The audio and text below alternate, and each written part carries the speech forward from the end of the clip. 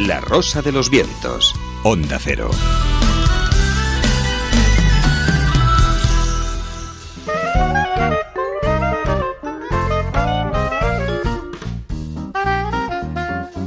El callejón del escribano. Toma 1.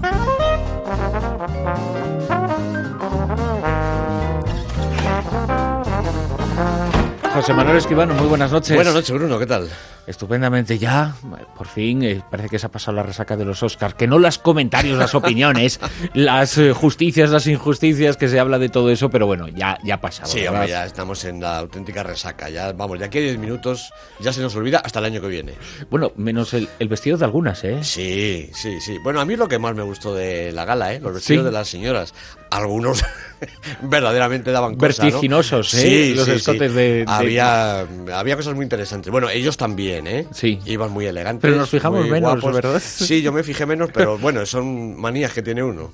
Pero lo que sí se demuestra es que, pese a los Oscar, el espectáculo del cine continúa, ¿verdad? En efecto. Y continúa esta semana, es en nuestra portada, con Flor del Desierto. Eres una modelo a la que todo el mundo adora. Bien, háblame de cómo te descubrieron. Del desierto a la gran ciudad. De la desesperación a la esperanza. Una noche, ¿vale? Tranquila, es mi hermana. Tu hermana puede quedarse solo una noche. Mamá. De la oscuridad Siempre estoy buscando caras nuevas. Coja mi tarjeta, por favor. a la luz. ¿Por qué quieres ser modelo? Ser modelo mejor que ser chica de limpieza. ¿Sabes caminar? Sí, caminé mucho hasta Mogadiscio. No. Horroroso, horroroso, horroroso. Quítatelo. Si esto sale bien, tu vida cambiará. ¿Quieren que vaya a desfiles importantes? Es mucho dinero. ¡Sí!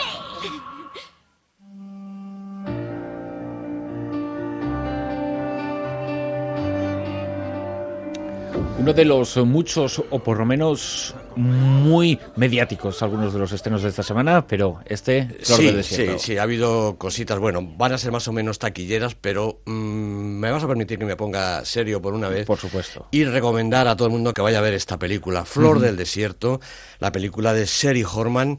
La protagonista es Liya Kedebe, una modelo guapísima etíope, pero lo que hace ella es reproducir la vida de Waris Diri, una modelo, ahora tiene ya 45 años, pero hace 20 años, hace 10 y pico de años, fue una auténtica sensación en todas las pasarelas. Y ahora, y desde ese momento, es la abanderada de la lucha contra la ablación genital femenina, la mutilación genital, una lacra que verdaderamente, Bruno, hay que tratar de erradicar como se pueda.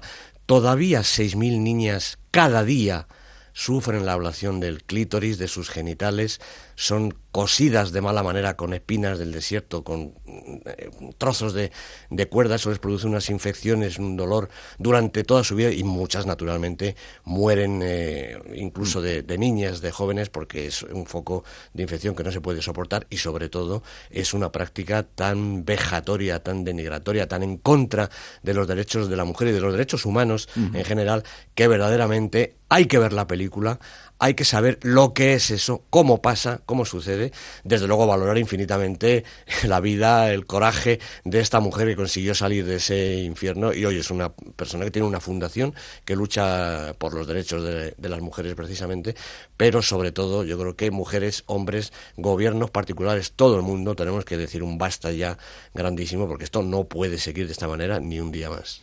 La ablación de clítoris protagonista en esta película, en esta Flor del Desierto, esta recomendación especial de José Manuel Escribano, porque bueno, yendo a ver esta película nos concienciamos de un problema que, como dices, la cifra es escandalosa. 6.000 niñas todos los días. Todos los días. Todos los días. Estamos hablando ya de cientos y cientos de miles, todos los años, de millones al cabo de... Sí, con el problema además que estas poblaciones autóctonas de Asia, de África, cuando emigran a Europa, América, al primer mundo, siguen con esta costumbre. Es decir, los gobiernos, la policía, el juzgado tiene que intervenir. En España tenemos casos prácticamente todos los días, ¿verdad?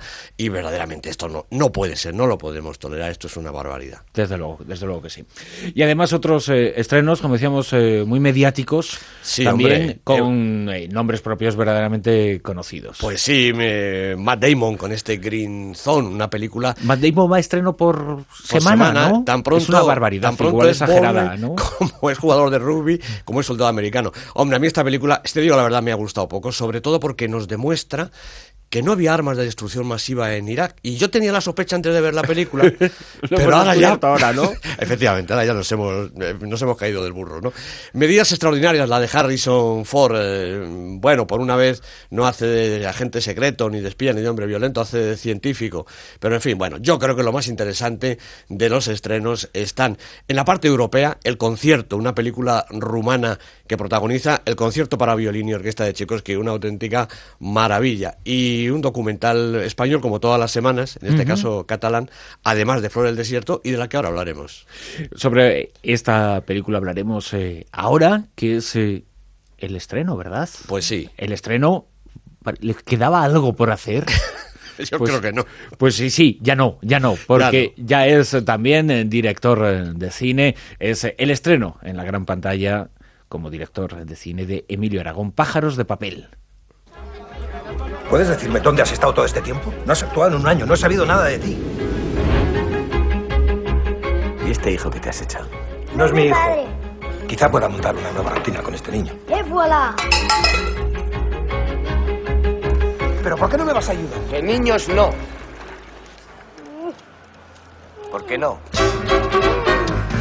Señores, opino que un charco de vino es bueno para olvidar. Pues yo no bebo cuando bebo, pues sí bebo de más. El blanco y el tinto. Puedes llevarte parte de mi compañía, pero prepara algo digno de Arturo del Val. ¿Y no prefieres que prepare algo bueno?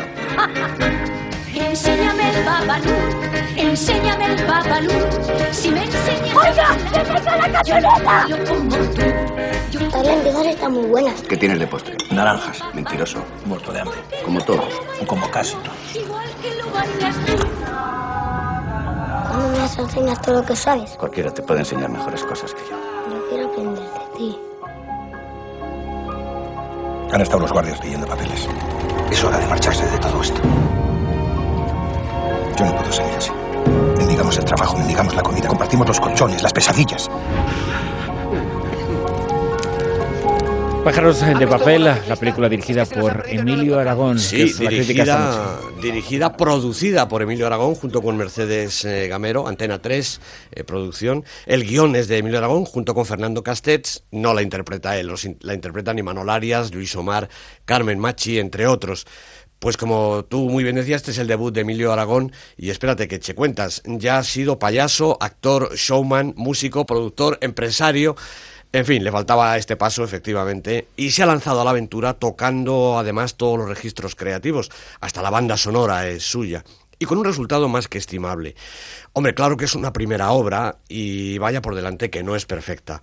Pero se nota que está hecha con toda la ilusión del mundo, con muchísimo esfuerzo y con mucho trabajo y tras una muy larga preparación suya y de Fernando Castets, el habitual colaborador de Campanella, con el que ha coescrito el guión, como decía. La película arranca en el Madrid sitiado de la Guerra Civil. Por allí anda un esforzado grupo de cómicos, artistas de varietés, como se decía entonces, encabezado por dos buenos amigos, el músico Jorge del Pino y el ventrílocuo Enrique Corgo. Jorge actúa por esos pueblos, dejando en casa a la familia. Enrique también, pero familia no tiene el hombre. Y muy pronto Jorge tampoco. Una bomba se lleva por delante a su mujer y a su hijo, inundando su vida de dolor y de desesperación. Acaba la contienda y en la gélida posguerra los cómicos van y vienen por la dolida geografía española. Se separan, se reencuentran, sobreviven en la penuria, navegan entre el éxito pequeño y la desesperanza tenebrosa y sufren los peligros de unos días hostiles y unas calles sin calor. Jorge y Enrique se reencuentran bajo la tutela de Arturo, otro superviviente, un empresario con malas taquillas, pero buena fe. La fe es lo que ha perdido Jorge, y también la pena se le ha disipado, y eso le duele más que cuando la sentía. Enrique tampoco se hace ilusiones, y todavía menos Rocío, cupletista en franca decadencia, que fía ya más en sus artes amatorias que en las musicales. Todos juntos, más un chaval huérfano que se les pega, la joven promesa, que es una niña inocente de los peligros del momento, los músicos, el anciano matrimonio con sus perritos danzarines, imitadores, tramoyistas, cantantes y también un espía. Todos forman esa extraña familia de artistas desheredados de la fortuna, pero capaces aún de sobreponerse al hambre, a la represión, a los abusos y, si puede ser, hasta a los militares, porque son estos los que han infiltrado a uno de los suyos en la compañía para vigilar y controlar la vida licenciosa y probablemente conspirativa de los cómicos. Este coro, un conjunto de formidables actores, constituyen la columna vertebral de la historia, y no podía ser de otra manera, y Emilio Aragón ha ejercido de director de orquesta, también la banda sonora tiene números de buenísima factura, para darle a cada uno su partitura, su sitio y también su libertad para crear. En ese aspecto está mejor que en la realización, que le ha quedado un tanto desigual. Hay secuencias mucho mejores que otras, en algún momento el ritmo decae y la resolución de la historia no es precisamente lo más logrado de la película. Pero la intención es muy buena, y las 2 o 3 tramas que se entretejen tienen entidad y están convenientemente trazadas.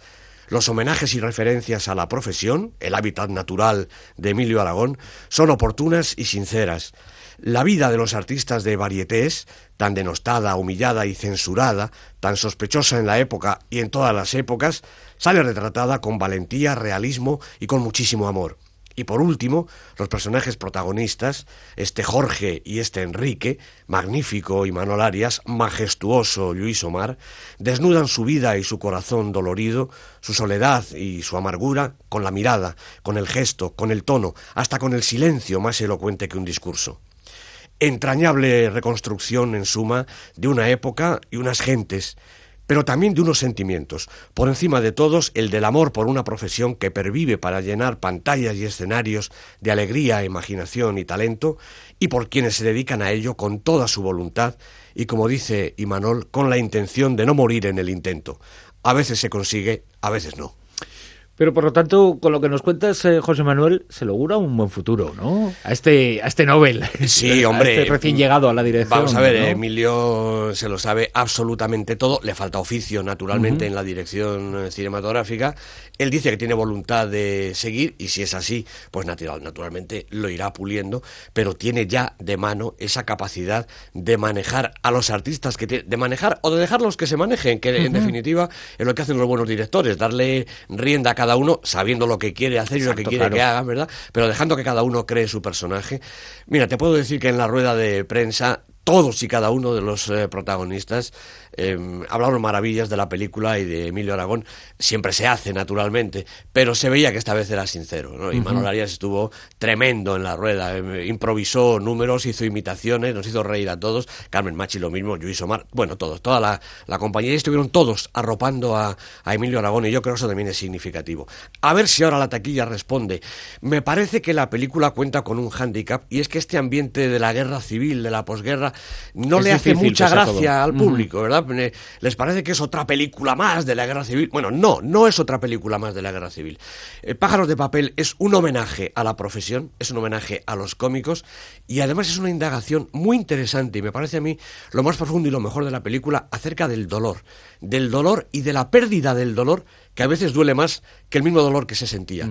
Algo que está perfectamente explicado en la película y que yo creo que da una carta de naturaleza importantísima a esos personajes. Pues qué bien, porque a mí gente como Emilio Aragón, que no necesita hacer nada para ser más rico ni más millonario, ni para tener más, ni tiene la necesidad de de arriesgarse en algo que no sabe hacia dónde le va a llevar, que luego ha conseguido todo y que lo tiene prácticamente todo, una vida envidiable a nivel profesional y a nivel personal, bueno, pues que se arriesgue y que siga queriendo inventarse a sí mismo y queriendo descubrir sus facetas, eso ya es elogiable de por sí. Totalmente de acuerdo, Emilio Aragón. Yo creo que en su vida lo que ha hecho es arriesgarse muchas veces. Ha hecho musicales, ha inventado circos, en fin, bueno, lo ha hecho de todo y ahora se arriesga dirigiendo y produciendo también en la parte que le corresponde a esta película, y desde luego tiene razón, es un personaje verdaderamente estupendo él mismo y merece tener éxito. Vamos con el Super 10. La lista que lo tiene todo, calidad, crítica y taquilla, puesto número 10. Bueno, aquí aparece por primera semana, ya se ve que sin mucha fuerza, este Millennium 3, La reina en el Palacio de las Corrientes de Aire, de Daniel Alfredson, eso sí, con Noomi Rapace y Michael Nyqvist, como siempre. Puesto 9. Pues aguanta Zelda 211, son 18 semanas, a ver si logra la doble corona. Daniel Monzón sigue muy contento y sus intérpretes exactamente igual. 9. En Tierra Hostil 8. de Catherine... 8, perdón, sí. He sido yo. En Tierra Hostil de Catherine Bigelow ha perdido un puestecito a pesar del Oscar. Yo creo que esta semana que viene va a subir, es que todavía no ha llegado la onda expansiva, ¿no? De manera que, bueno, eso es, 6 semanas en la lista, ha bajado, seguramente subirá. 7. Avatar, de James Cameron, también ha perdido un puesto, esta lleva ya 12 semanas y yo creo que ya lo ha hecho absolutamente todo. Subimos al 6. The Road, La carretera, de John Hillcoat, con Viggo Mortensen y Cody Smith-Field, 5 semanas, ha bajado un puesto. En el 5. Película de la semana, para mí, sorprendentemente, pero es que ha tenido un taquillazo. Los hombres que miraban fijamente a las cabras. Esta película en la que todos se han tomado un tripi antes de hacerla, y se nota, es primera semana en la lista y por eso es la película de la semana. 4. El secreto de sus ojos, de Juan José Campanella, repite posición, 24 semanas en la lista, todo el éxito y además un Oscar. Y este apunta a triple cifra, ¿verdad? Pues porque sí, después me del Oscar... da la impresión de que sí, porque la van a aguantar en taquilla, claro. Y eso es lo que hace falta. En el 3. Pues Un profeta, de Jacques Audiard, repite también su posición, la película que ha ganado todos los César, segunda semana en la lista. En el 2. Shutter Island, por tercera semana aquí colocado, la película de Martin Scorsese. Y en lo más alto, puesto número 1. Pues por 9 semanas consecutivas sigue aquí La cinta blanca, de Mija Haneke. Seguramente los americanos de la Academia no han visto bien la película y por eso el Oscar se le han dado a otra. Era en blanco y negro. Pues sí, será por eso. Hasta mañana, José Manuel. Hasta mañana.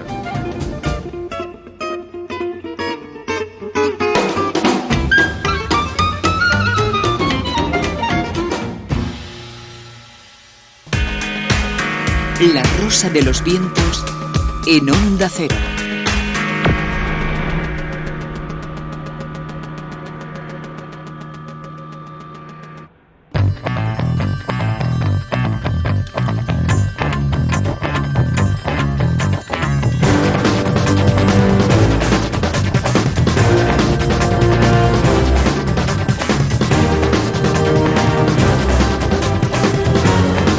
Son 22 los minutos que tenemos sobre las 3 de la madrugada, las 2:22 en la Comunidad Canaria. Martín Expósito, esto es la Agenda Cultural. Aquí estamos con muchos contenidos y hoy, para comenzar de una manera especial, tenemos el siguiente audio. El ruralismo, lo que podemos entender por vida rural, como la entendíamos antes en los pueblos por lo menos de trigo y cebada, pues ha pasado a la historia en el momento en que la televisión ha sustituido al abuelo. El abuelo antes contaba historias y los nietos le escuchaban boquiabiertos. Hoy día ya el abuelo no tiene nada que contar, sino que también tiene que mirar la televisión. La tele sustituye al abuelo. Bueno, nosotros tenemos muchas cosas que contar en la radio y esperemos que llegar a ser abuelos, como no, y contar las historias también que contábamos aquí en la radio. Nuestro homenaje para Miguel Delibes en este arranque de Agenda Cultural en La Rosa de los Vientos, en la que contaremos como invitado especial a Antonio Muñoz de Mesa, actor, director, presentador de televisión. Bueno, luego descubrimos su obra de teatro y no, creo que teatro no ha sido lo que ha tenido que... la escena que ha vivido hoy Raúl, no sé, algo ha pasado. Sogún, muy buenas noches. Hola, buenas noches, ¿qué tal? Cuéntanos, ¿qué es esto que nos está diciendo Martín? No, que es que hay pequeños problemas de identificación. Además, en ciertos momentos no terminas de comprender cómo es posible que estando en España te tengas que regir por reglas de otros países. Es que, por desgracia, no hemos podido ver a los amigos que estaban en el Salón del Cómic de Málaga, porque por tener 13 días el carnet de identidad caducado no me han dejado volar, porque no estaba perfectamente identificado. Entonces, desde aquí dar un abrazo a toda la gente que ha estado en Málaga, a la gente de Comic Store, que se han desvivido desde altas horas de la mañana para intentar conseguir llegar, pero no ha habido modo de ir a Málaga y nos ha dado mucha rabia. Eso sí, traemos un personaje muy curioso y muy interesante, a un autor que ha estado por allí, y vamos a traer audio de él, pero no ha sido posible. Con lo que te gusta a ti Málaga, que estuviste tan a gustito. Sí, la verdad es que en Málaga nos trataron, vamos, de lujo. La primera vez que cuando fuimos con el programa fue una cosa maravillosa, y ahora que hemos vuelto a firmar y a presentar el libro allí, nos han tratado muy bien la gente de Comic Store. Además, nos han dejado un huequecito muy chulo y bueno, pues seguiremos intentándolo, seguiremos insistiendo ahí un poquito. Para la próxima, en lugar de viajar con Ryanair, viajas con Vueling. Sí, la verdad que, o si no, al final dirán qué tal, acabas yendo en coche, que sabes, cuando llegas es mucho más fácil. Pero igual, yo es que primero nunca he entendido eso de que los carnets de identidad caduquen, porque es como que caduque la identidad, sí haya que renovar la identidad, pero a nivel legal, ya... Bueno, yo lo que no entiendo es que en este país existan los carnets de identidad, que me parece algo verdaderamente de otro tiempo y de otro tipo de países. Facilita muchas gestiones. Cuidado. Bueno, sí, no, facilita gestiones porque sin ese carnet no haces las gestiones. Pero, no sé, yo creo, no sé, que hay otros mecanismos mucho mejores, pero legalmente, no sé si es del todo válido que no te dejarán viajar. Porque normalmente te piden algún documento que te identifique oficial, entre comillas. Exacto. ¿No? Pero el carnet de conducir te vale. El carnet de conducir en las empresas españolas sí está permitido, o por lo menos eso me han comentado en AENA esta tarde, y sin embargo fuera lo que son que todo depende del que te toque atendiéndote. No sé si te acuerdas, Silvia, hace unos años cuando viajábamos con la Rosa al Ejido, a Almería, yo fui con el carnet de identidad caducado. Claro. Y me dijeron, ¿tiene usted el carnet de identidad caducado? Y le dije, pues tome usted esta tarjeta. Y le valió la tarjeta sanitaria caducada, valió para subir a la vida. No, me he acordado, se lo he comentado a Martín cuando ha surgido, digo, Bruno en una ocasión casi se queda en el aeropuerto, pero al final no sé qué presentó, qué identificación, que le valió. La tarjeta sanitaria, que tiene valor legal. Lo que pasa es que no se dieron cuenta en ese caso que estaba caducada. pero bueno, y sigo teniendo la misma. No, la lástima ha sido esa, que es que cuando ya tienes todo, te identificas de mil maneras distintas y por 13 días nos valió, pues te da un poco de rabia. Sí. Y qué pena, porque la cita en Málaga, verdad, era muy importante. Esta vez era en Granada. Era muy importante, era muy bonita. Además, habíamos preparado una cosa también chula. Lo que pasa es que, bueno, vamos a recuperar a uno de los autores que ha ido. Además, una de las grandes firmas, ¿no?, del cómic americano, que además ha jugado con el mainstream y con el underground, las dos opciones, ¿no?, desde lo más bajo, desde el fanzine más recóndito a series de lujo. Incluso ha trabajado con Alan Moore. Hablamos de Rick Bates. Y bueno, vamos a dar un pequeño perfil de este autor que ha estado en Málaga, o sea, en Granada, perdón, y mañana todavía habrá posibilidad de verle. Jolines, ¿quieres hacerte la ruta andaluza? Málaga, sí. Granada, dentro de nada Sevilla, madre mía de mi vida. Y dentro de poquito incluso hasta te vas a León y todo. Lo mismo. Es que cuando bajamos a Andalucía, eso de tener 22 grados en noviembre me marcó mucho, sobre todo aquí que estamos a -4, entonces esto de ver el sol de vez en cuando es muy agradecido en invierno. De todas formas, cuando está diciendo Bruno que a lo mejor lo del DNI pues que no tendría que estar en vigor y tal, estaba yo pensando, no des ideas, a ver si nos van a colocar el microchip y va a ser peor. De momento... Renóvatelo por si acaso. Sí, ya Raúl, tenemos cita, ya avisamos que tenemos cita para irnos más semanas. Exacto, que hay que irse en 2 semanas, que estén atentos los amigos que hemos citado de alguna de esas ciudades, que vamos a estar por ahí. Exactamente. Bueno, ahora vamos a seguir los tribunales. Nos vamos a las noticias de la Sociedad General de Autores. Vamos, como siempre, a leer titulares Rapidito, vamos por ejemplo con el primero de ellos. De internautas.org podemos leer: nuevo despido de una trabajadora de las GAE. Esta semana se ha producido un nuevo despido de otra trabajadora de las GAE, con lo que ya son 13 los despedidos desde enero. La empresa continúa con su política de reducción de gastos exclusivamente a costa de sus trabajadores, sustituyendo empleo estable por empleo precario, dice el comité de empresa. Que los directivos ganan mucho. Otro titular, Choca hoy.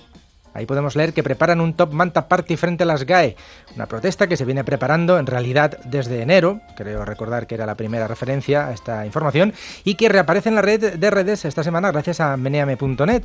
Aún se están ultimando los detalles de la protesta, se puede leer en la información de Choca hoy. Bueno, se supone que cada asistente pondrá en la manta un CD con contenidos descargados de internet o bien cualquier objeto, y se supone que hay que compartirlo, regalarlo, intercambiarlo. Sí, estaban hoy los artistas ahí haciendo... Claro, esto digamos que es la otra acera. Los de enfrente, nunca mejor dicho, oye, con lo de Choca hoy. Bueno, pues nada, es que la gente está protestando también, entre otros motivos, por las declaraciones de Miguel Bosé. Sí, ¿no? sí, sí. ¿Lo he escuchado? Sí, cuando ve a un mantero dice que tira de la manta y llama a la policía. Vamos con otro titular. Pues, contribuyendo a la sociedad en tranquilidad y en paz. Hoy de verdad que dicen algunos unas cosas. Qué fallo también tan grande eso. ¿Sabéis que han condenado a un gimnasio de Trujillo a pagar a las GAE por la música del aeróbic? Bueno, sí, aeróbic, el step, tal. Igual eso hasta la entiendo, ¿eh? Sí, ¿no? Por mala. Sobre todo para que no saben hacerlo a nosotros. Hablando de pagar, el gobierno vasco pagó a las GAE, nos hemos enterado esta semana, casi 6,5 millones entre 2008 y 2009. Entre los motivos, la Orquesta de Euskadi abonó a las GAE algo más de 34.000 euros por alquiler de partituras, derechos de autor, y Euskal Telebista, Eusko Irratia, Gasteiz Irratia, que pagaron más de 3,1 millones a ITV en concepto de derechos de autor. Oye, noticia del Correo. ¿Y la gestión de este dinero la deben de hacer muy mal? Por si están en números rojos, con todo lo que están recaudando, ¿qué pasa? Nada, solo lo dedican a comprar inmuebles. Ah, claro, en algún lado. No lo sé, algo así he leído. Tributo rojo, el himno de Osasuna cotiza a las GAE, es otro titular de noticias de Navarra.com, y además está muy bien porque desglosa, aunque en este caso le da un toque positivo a la noticia, el redactor, pero desglosa cuánta pasta se queda a las GAE y cuánta va al autor. Y hay una parte que yo la pierdo en realidad. Dice, si en cada temporada puede haber en torno a 25 partidos, la media se sitúa en 13 euros, el desembolso que hace Osasuna por cada vez que suena el himno en su estadio. El importe que supone a las arcas rojillas, las tasas de las GAE, alcanza los 1.200 euros, ¿no? Pagan 1.200 euros por temporada las GAE, los Osasuna, en concepto de lo que se denomina utilización del repertorio musical y audiovisual. El 30% de esos 1.200 euros pues va a parar a los herederos del maestro Turrillas, autor de ese himno. El 8% se queda por el camino en forma de trámites administrativos. Ahora, ¿dónde está el otro 62%? No sé, no lo he encontrado. No. Un plan de pensiones. Un juez de Barcelona considera legales las redes P2P y desestima una demanda de las GAE contra una web de descargas. Noticia del día, más bien importante, de la noche y de ayer. Del mes, de la semana, de una noticia. No es una sentencia que genere jurisprudencia, no es el Supremo, pero es importante. Desde luego. Y los argumentos que da este magistrado titular del Juzgado Mercantil número 7 de Barcelona, Raúl García Orejudo, que desestima la demanda de las GAE, que pretendía cerrar el sitio web elrincondejesús.com al considerar que la página de intercambio de archivos se limitaba a ofrecer la posibilidad de descarga a través de las redes P2P, pero que no distribuía contenidos sujetos a propiedad intelectual, y además menciona que hay buscadores que realizan una función similar. Y bueno, ya acabamos rápidamente con otro titular. Zalamea no pagará más a las GAE. Anda. No. En la 17ª edición de la representación teatral, el alcalde de Zalamea ya no tendrá que pagar derechos de autor a las GAE. El nuevo montaje ha sido adaptado por el investigador local José Calvente y utilizarán una versión libre de la obra de Calderón, a la que han añadido incluso hasta nuevos personajes. 5, 6, 7, 8. Y hablando de teatro, un poquito, esta noche os recomendamos dos obras, rápidamente. En primer lugar, os contamos que ya está en cartel el espectáculo Frankenstein, dirigido por Gustavo Tambastio, en los teatros del Canal, en Madrid, hasta el próximo 4 de abril, y a partir del propio texto Frankenstein, o el moderno Prometeo, de Mary Shelley, y tiene muy buena pinta. Y también en Madrid se encuentra en cartel la obra creada por Antonio Muñoz de Mesa, a quien esta noche invitamos a La Rosa de los Vientos para que nos hable de Torrijas de Cerdo.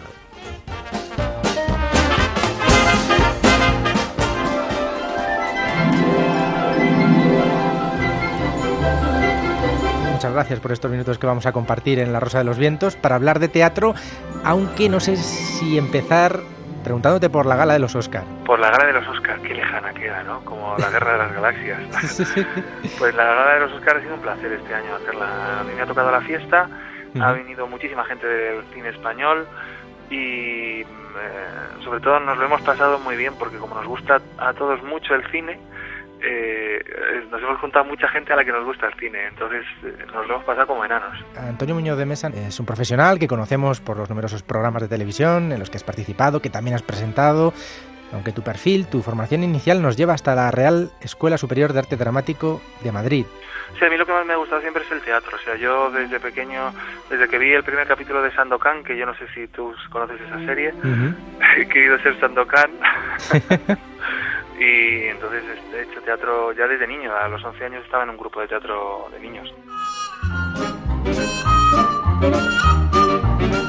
A ver, bueno, pues ahora explícanos, Torrijas de Cerdo, un nombre un tanto grasiento, ¿no?, para una obra de teatro. Es verdad, pero no es una obra grasienta. Torrijas de Cerdo, si no te importa no voy a explicar el título porque me gusta siempre que vengan al teatro para descubrirlo.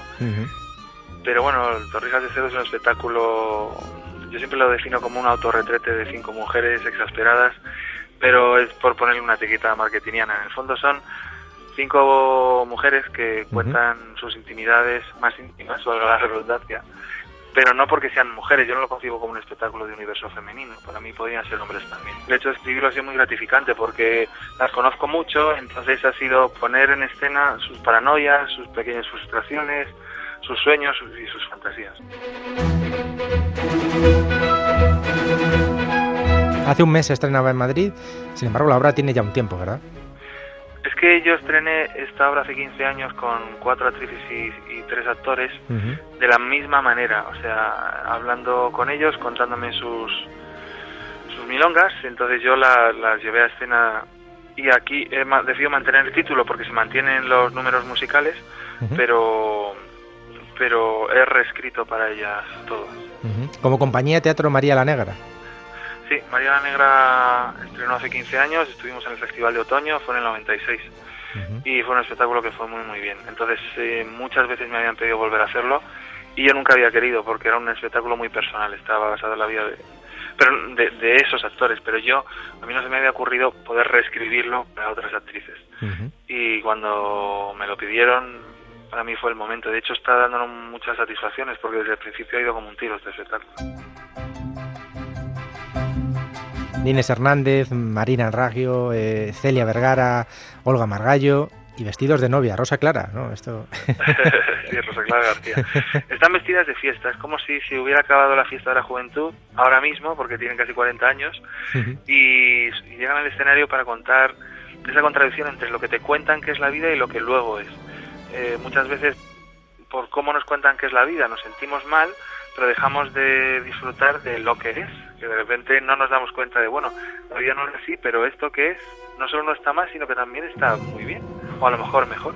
Ampliando la jubilación, no sé, los 40, será los 50, ¿no? La edad para abandonar la juventud. Yo creo que para una mujer, cuando ya llega a los 40, ha tenido o no hijos, hay un cambio. Lo digo porque todas han llegado a los 40 y porque estaba basado mucho en sus hijas. Entre las 5 actrices tienen 7 hijos. Ha cambiado mucho desde que se conocieron como compañía hace 15 años hasta ahora. Podemos leer críticas de la obra, y dices que está funcionando como un tiro, por ejemplo, alguna que dice un positivo que le han gustado mucho, 5 personajes con 5 visiones diferentes de la mujer, ante el hombre, ante la vida. ¿Sabes lo que pasa? Que la gente se identifica mucho, es una obra en la que no hay cuarta pared y se confiesan delante del espectador contándole cosas que tú jamás le contarías a nadie, son las cosas que nunca le contarías a tu primera cita. El texto tiene una mezcla de lenguaje muy vulgar y muy poético, es una mezcla que a mí me gusta mucho, es como si el cielo y la tierra estuvieran muy cerca los unos de los otros. Yo creo que las personas tratamos de disfrazar nuestra parte más oscura y a la vez tratamos de enaltecer nuestra parte más amable. Pero en el medio de esas dos cosas es donde estamos nosotros. Escatológicos términos hay. Sí, pero porque... a nuestra edad nos vamos a ruborizar, por Dios. No sé. Yo creo que no, sobre todo pues si no. está contado como una confesión. En el fondo, a la persona que te está contando eso le cuesta contarlo, tú te ríes, hay mucha los textos lo que provocan es comicidad porque no te esperas que alguien que acabas de conocer te cuente esas cosas. Yo siempre me acuerdo de dos mujeres que se fueron corriendo y diciendo que me meo, y se meaban de risa. Entonces las actrices empezaron a reír en el escenario y estuvimos parados 5 minutos todos riéndonos hasta que volvieron del servicio. Fue precioso. Si queremos seguirte día a día en todoantonio.com, ¿verdad? Sí, donde trabajo mucho más es en el blog de fotografía que tengo. En demesafotography.blogspot.com. Eso es, ahí estoy. Joder, como te lo sabes, ¿eh? Hombre, tengo aquí la chuleta delante, ¿no? Has hecho los deberes, qué Dios. Pues nada, yo deciros que soy fan de Rosa de los Vientos, que además no soy el único, sé que hay muchísimos. Me hace mucha ilusión, especial ilusión, aparecer en este programa que he escuchado tantas veces y que os espero en el Teatro Arenal los jueves a las 9:30 y los viernes y sábados a las 10 de la noche. Prometo estar a la salida y charlar con vosotros, que es que me encanta hacer eso además. Muchas gracias y seguid con vuestro programa, que es cojonudo. Un abrazo fuerte. Venga, un besazo, chao.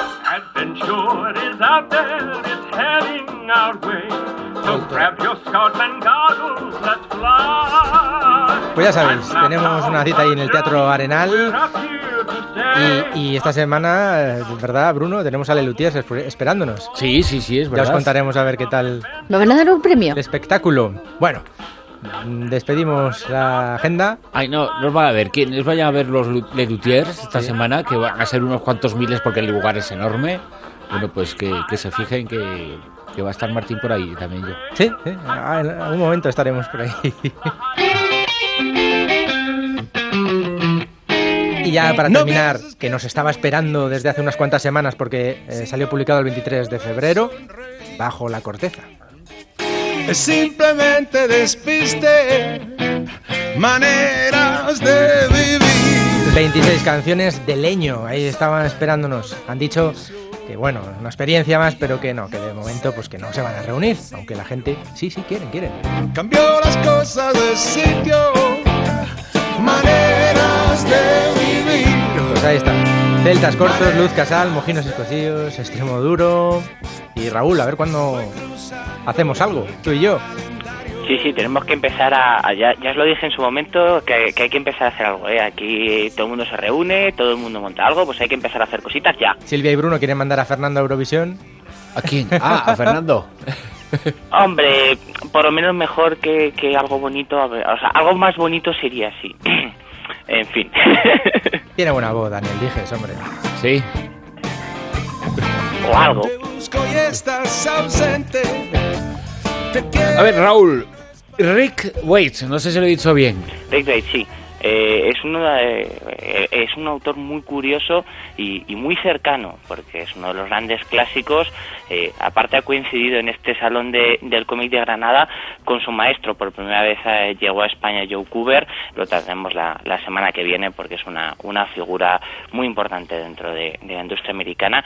Y Rick Waite ha sido su alumno más aventajado. Joe Kubert creó la primera escuela de cómic y bueno, pues él fue el primero en graduarse en 1978, con lo cual, como vemos, las escuelas de cómic no es algo contemporáneo, sino que ya tienen unos cuantos añitos, y Rick Waite aprovechó todos los estudios que le proporcionó Joe Kubert para crear un estilo propio, una mezcla entre el cómic underground que desde un principio costaba mucho el abrirse paso. No obstante, él comenzó con historias de terror cortitas escritas por su hermano para poder sacarlas adelante, hasta después convertirse en un autor completo, desde ilustrador, guionista, hasta triunfar en el cómic americano normal. Sus primeros trabajos, Raúl, son de ciencia ficción, de fantasía, pero luego lo ha tocado prácticamente todo y algunos personajes clásicos como Constantín aparecen por primera vez en sus trabajos. Claro, empezó, como tú comentas, en historietas cortas, en periódicos y en fanzines. De ahí pasó a Marvel para hacer trabajos cortitos. Creó una serie que aquí se ha recopilado en un tomo que se llama El Uno, en la cual, pues bueno, antes de Watchmen cogió y mostró una Guerra Fría completamente distinta a la que hemos vivido y a la que nos mostró también Watchmen, y aprovechó a ir un poquito más allá.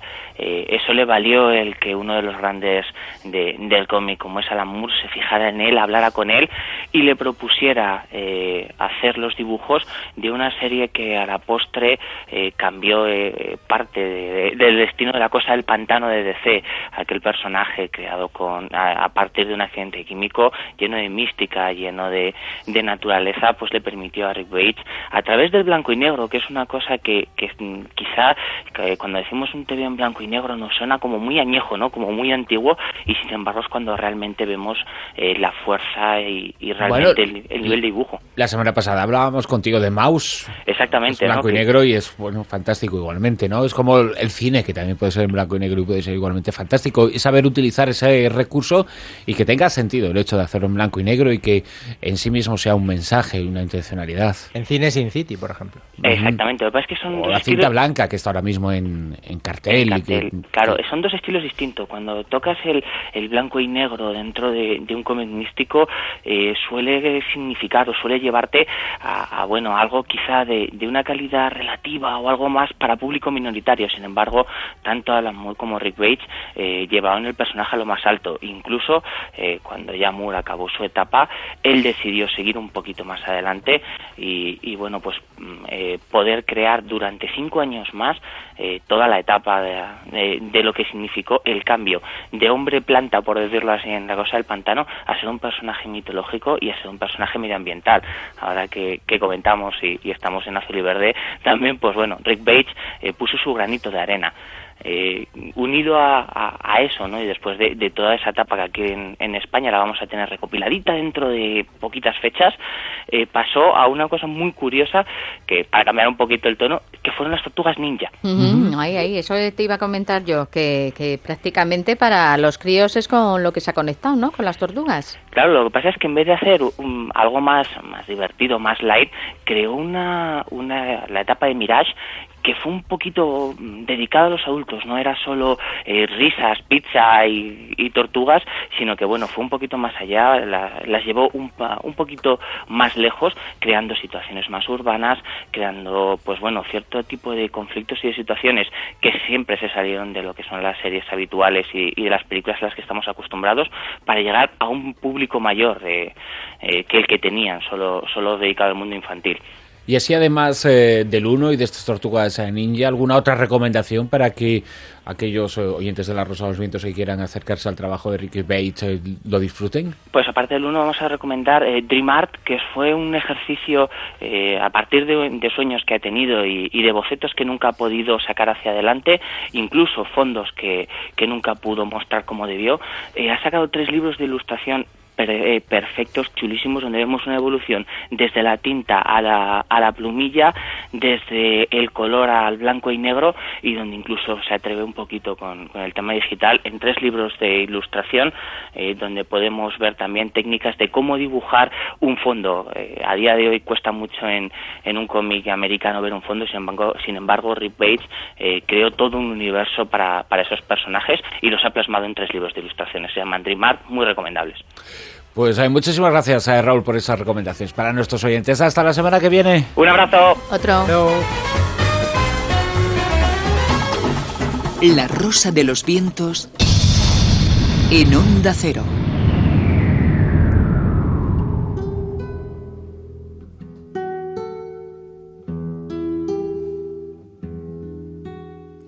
El beleño es una mata que echa tallos gruesos, hojas anchas, alargadas, hendidas, negras y vellosas. Las flores crecen a lo largo del tallo, unas detrás de otras como las del granado, tapadas con escudillo, llenas de simiente como las de la dormidera. Hay de él 3 variedades. Una produce flores algo purpúreas. Tiene las hojas semejantes a las de la zarzaparrilla, la semilla negra y los cálices duros y espinosos. Otra tiene flores amarillentas, hojas y lóbulos más tiernos. La simiente es un tanto rojiza como la del matacandil. Estas 2 especies vuelven loco, adormecen y su empleo es difícil. La tercera es en cambio muy útil para la curación médica por ser mucho más amable. Es grasa, tierna y vellosa. Tiene las flores blancas y la simiente igual. Crece al borde del mar y entre las ruinas. Si no estuviera a mano esta, hay que usar de la amarilla y rechazar la negra como la peor que es. Se saca el jugo de su fruto tierno, sus flores y sus tallos majados y exprimidos y se pone a sacar al sol. Su uso se extiende solo hasta cumplido 1 año por la facilidad con que se corrompe. De su simiente seca, majada sola y derramándole encima poco a poco agua caliente y después exprimida, el jugo que se obtiene es mejor y más analgésico que incluso el del opio.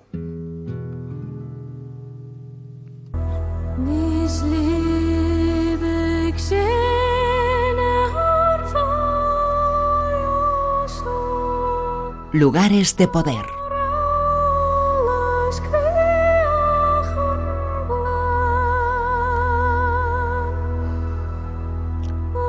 Juan Ignacio Cuesta, muy buenas. Muy buenas noches, Bruno. Vuelves a demostrar que eres un pedazo de artista, porque hablamos hoy de Pedacio, en principio, que es el autor de este texto que acabamos de escuchar. Efectivamente, hablamos de un médico griego que sentó las bases de lo que sería la farmacopea medieval, pero incluso la actual, en algunos casos. Es Pedacio Dioscórez Sanazarbeo, de Anazarbo, nacido en Cilicia, en Asia Menor, botánico, farmacólogo y un gran sabio de la época clásica. Estas descripciones que hemos escuchado, he elegido el beleño negro entre todas las plantas porque realmente siguen utilizándose de la misma manera que se hacía en aquellos tiempos. Y nos sirve pues para acercarnos a un lugar absolutamente fascinante del Camino de Santiago. Que no es casualidad que esté asociado a lo que te acabamos de escuchar recitar, porque una de las interpretaciones que se puede hacer, y enseguida nos vamos a ir ahí, es que se trataba de un centro de sanación, de un santuario que podía tener ese objetivo, aunque ligado con el cielo, con las estrellas, con lo místico. Pues efectivamente, estamos ante un aspecto prácticamente desconocido de la archifamosa iglesia de Santa María de Unate, de la que se dice de todo. Que por fuera, verdad, que es, bueno, poco llamativa. Bueno, es llamativa por lo poco llamativa que es, o que podría ser, pero, y que me perdonen los muchos seguidores que tiene este lugar, pero que lo que encierra en sí mismo es mucho más importante que su apariencia, ¿no? Efectivamente, bueno, la apariencia que tiene es absolutamente espectacular porque tiene el claustro alrededor en vez de tenerlo dentro. Es un claustro exento, no hay tejados y además es irregular. Precisamente quizá viene de ahí su nombre. Unate significaría en euskera las 100 puertas. Por ahí vendría. Está en Obanos, cerca de Pamplona, o también cerca de Muruzábal, y cerca de otra iglesia gemela, menos conocida, que es Olcoz, y que nos da las claves de lo que vamos a ver en Eunate, porque de esto se ha hablado poco. Hasta ahora hemos hablado de Eunate como centro peregrinal, como linterna que servía para orientar a los peregrinos, e incluso como iglesia de tradición templaria, aunque eso no está totalmente claro. Siempre se ha dicho, como se dice, tantos lugares, y a veces aquí mucho, siempre mucho mito, ¿no? Hombre, la cercanía a Puente la Reina y a Torres del Río es muy sospechosa, pero no lo sabemos exactamente. Lo que sí sabemos, gracias a Víctor Pablo Alonso Bermejo, un miembro de Temple España, es que toda la simbología que tiene esta extraordinaria iglesia románica está relacionada con las constelaciones del cielo. Que es como un mapa. Efectivamente es un mapa del cielo. Y muchas de ellas, muchos de estos cuerpos que están en el universo, o muchas de las constelaciones o los asterismos, quedan reflejados precisamente en sus símbolos. Oye, perdona, Juan Ignacio, esto que nos dices y ahora nos explicas un poquito por qué se dice que es un mapa del cielo y un reflejo del cielo en la tierra, pero que no deja de ser casualidad, es un lugar asociado al peregrinaje, asociado también a ese camino, al de Santiago, a ese camino que también tenía mucho que ver con el camino de las estrellas, ¿no? Hombre, forma parte de lo que es la Vía Láctea. Exacto. Eso no lo podemos olvidar nunca. Indudablemente las estrellas llevaban a los peregrinos. No olvidemos que esa es una peregrinación mucho más antigua que la llegada del cristianismo. Y tú como sabes, como gallego, que eres en parte... ¿Cómo que parte? En totalidad. En totalidad absoluta. De nacimiento por lo menos. Ya luego de muchos otros sitios y de nadie, pero gallego sobre todo, claro. Sabes que esas peregrinaciones primeras que se hicieron siguiendo la Vía Vía Láctea en el cielo llevaban al Finisterre y al Ara Solis, donde creían que el sol moría todos los días para luego renacer después. Exacto. Y eso dio origen posteriormente al camino jacobeo, por razones que ahora no vamos a analizar, pero más políticas que otra cosa. Y volviendo a Unate, hay algo que este hombre, Víctor Pablo Alonso Bermejo, nos ha revelado y que es verdaderamente sorprendente. Esa simbología que tenemos nos lleva a personajes como Pan. Por ejemplo, Pan, que estaría relacionado con Capricornio, estaría entre dos cuerpos del cielo muy importantes, que son Sirio, que estaría en el Cal Mayor, y Procyon, que está en el Cal Menor. Lo encontramos en Olcoz casi intacto, en Eunate un poquito más deteriorado. Y está relacionado, por ejemplo, con las operaciones que hacían en el verano los campesinos para hacer el calendario de cosechas, lo que llamaban las cabañuelas de agosto. Una palabra que nos lleva al calendario zaragozano, por ejemplo, que es una cosa muy interesante. Bueno, personajes. El arrodillado, por ejemplo, sería el Hércules gálico de Luciano. Está relacionado con la vejez, con la experiencia y con el conocimiento, porque no solamente es un lugar de sanación física, sino también de sanación espiritual. El soldado sería Aries y estaría relacionado con el planeta Marte, que lo tiene debajo, en forma de una cabeza circular. Y además estaría relacionado también con las sortes descritas por Marco Manilio, que tienen que ver con los distintos avatares que suceden a lo largo del año y que modifican la fortuna. Dichos así someramente, lo decimos un poco, por ejemplo, la milicia, que es el que está representado, trabajos en la ciudad, tareas judiciales, matrimonio, riqueza, malos augurios, nobleza, honor, muerte de los hijos, costumbres, educación familiar, salud y los objetivos concretos. Luego también podemos encontrar la constelación del dragón, a Perseo, pero yo quiero centrarme en un personaje muy curioso que tiene la forma de una cabeza monstruosa, como si fuera una especie de diablo, con dos trenzas en forma de espiral. Este sería, según esta investigación, Amón. Dado la vuelta, también podríamos ver en él alguna connotación con Aries. Amón es el que da nombre al amoníaco, porque esta representación ya se daba en el mundo romano y se construían para darle culto unas piscinas donde se echaban carneros, cabezas de carneros, que terminaban desprendiendo amoníaco, y el amoníaco se utilizaba como desinfectante en las plagas de peste y otro tipo de enfermedades. En fin, realmente Unate es un sitio sorprendente, no solo porque sea uno de los grandes hitos artísticos del Camino de Santiago, por ese interior que tiene, que tanto concentra la fuerza de la tierra sobre los propios peregrinos, sino también porque parece ser que ha demostrado este investigador que estamos ante un centro de sanación física y espiritual de los peregrinos o de todos los que fueran por allí, incluso un objetivo de los propios peregrinos, de los más importantes sin duda del Camino de Santiago. Precisamente en relación con el camino nos traes el tema con el que cerramos hoy, ¿no? Tu intervención. Pues sí, vamos a traer algo que tiene mucho que ver, música genuinamente jacobea del siglo XII, como son las cánticas de Alfonso X el Sabio, en este caso concreto, Virga de Yesé, que es una de las más bonitas y de las más conocidas. Vamos allá. Atención. Virga de Yesé, quien te soubese, loar como mereces, ese nubese, perché dicese, cuanto por nos padeces, che tu noite dia sempre estás rogando, Teófila y María, por nos que andando aquí pecando e mal obrando, que tu muy aborrecen, non queda cuando se verjulgando, catarnos das sandeces, Virga de Yesé, quien te soubese, loar como mereces, ese no besé, perché dices quanto por nos padece.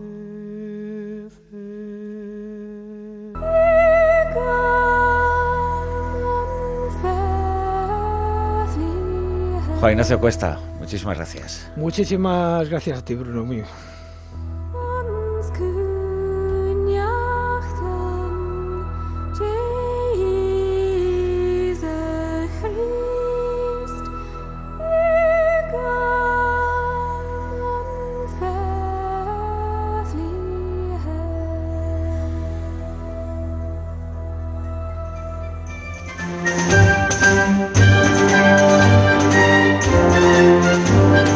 Llegamos al final de este programa. Os recordamos una vez más nuestra dirección de correo electrónico rosa.vientos@onda0.es.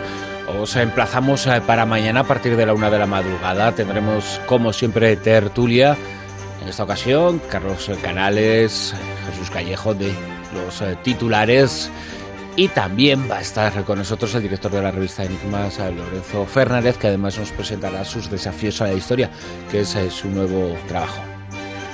Sí, mañana va a estar la cosa muy, muy interesante y echamos de menos a Manuel, que seguramente vendrá la semana que viene. Exacto. Le hemos dado descanso durante este fin de semana, pero solamente para recargar y venir con más fuerzas el próximo domingo. Mira, yo acabo de llegar de Gran Canaria y ya estoy pensando en el próximo viaje, en abril. Si es que no has deshecho ni la maleta. Volvemos mañana a la 1 de la madrugada, a las 12 en Canarias. Os dejamos en Onda Cero, primeras noticias y después Partiendo de Cero.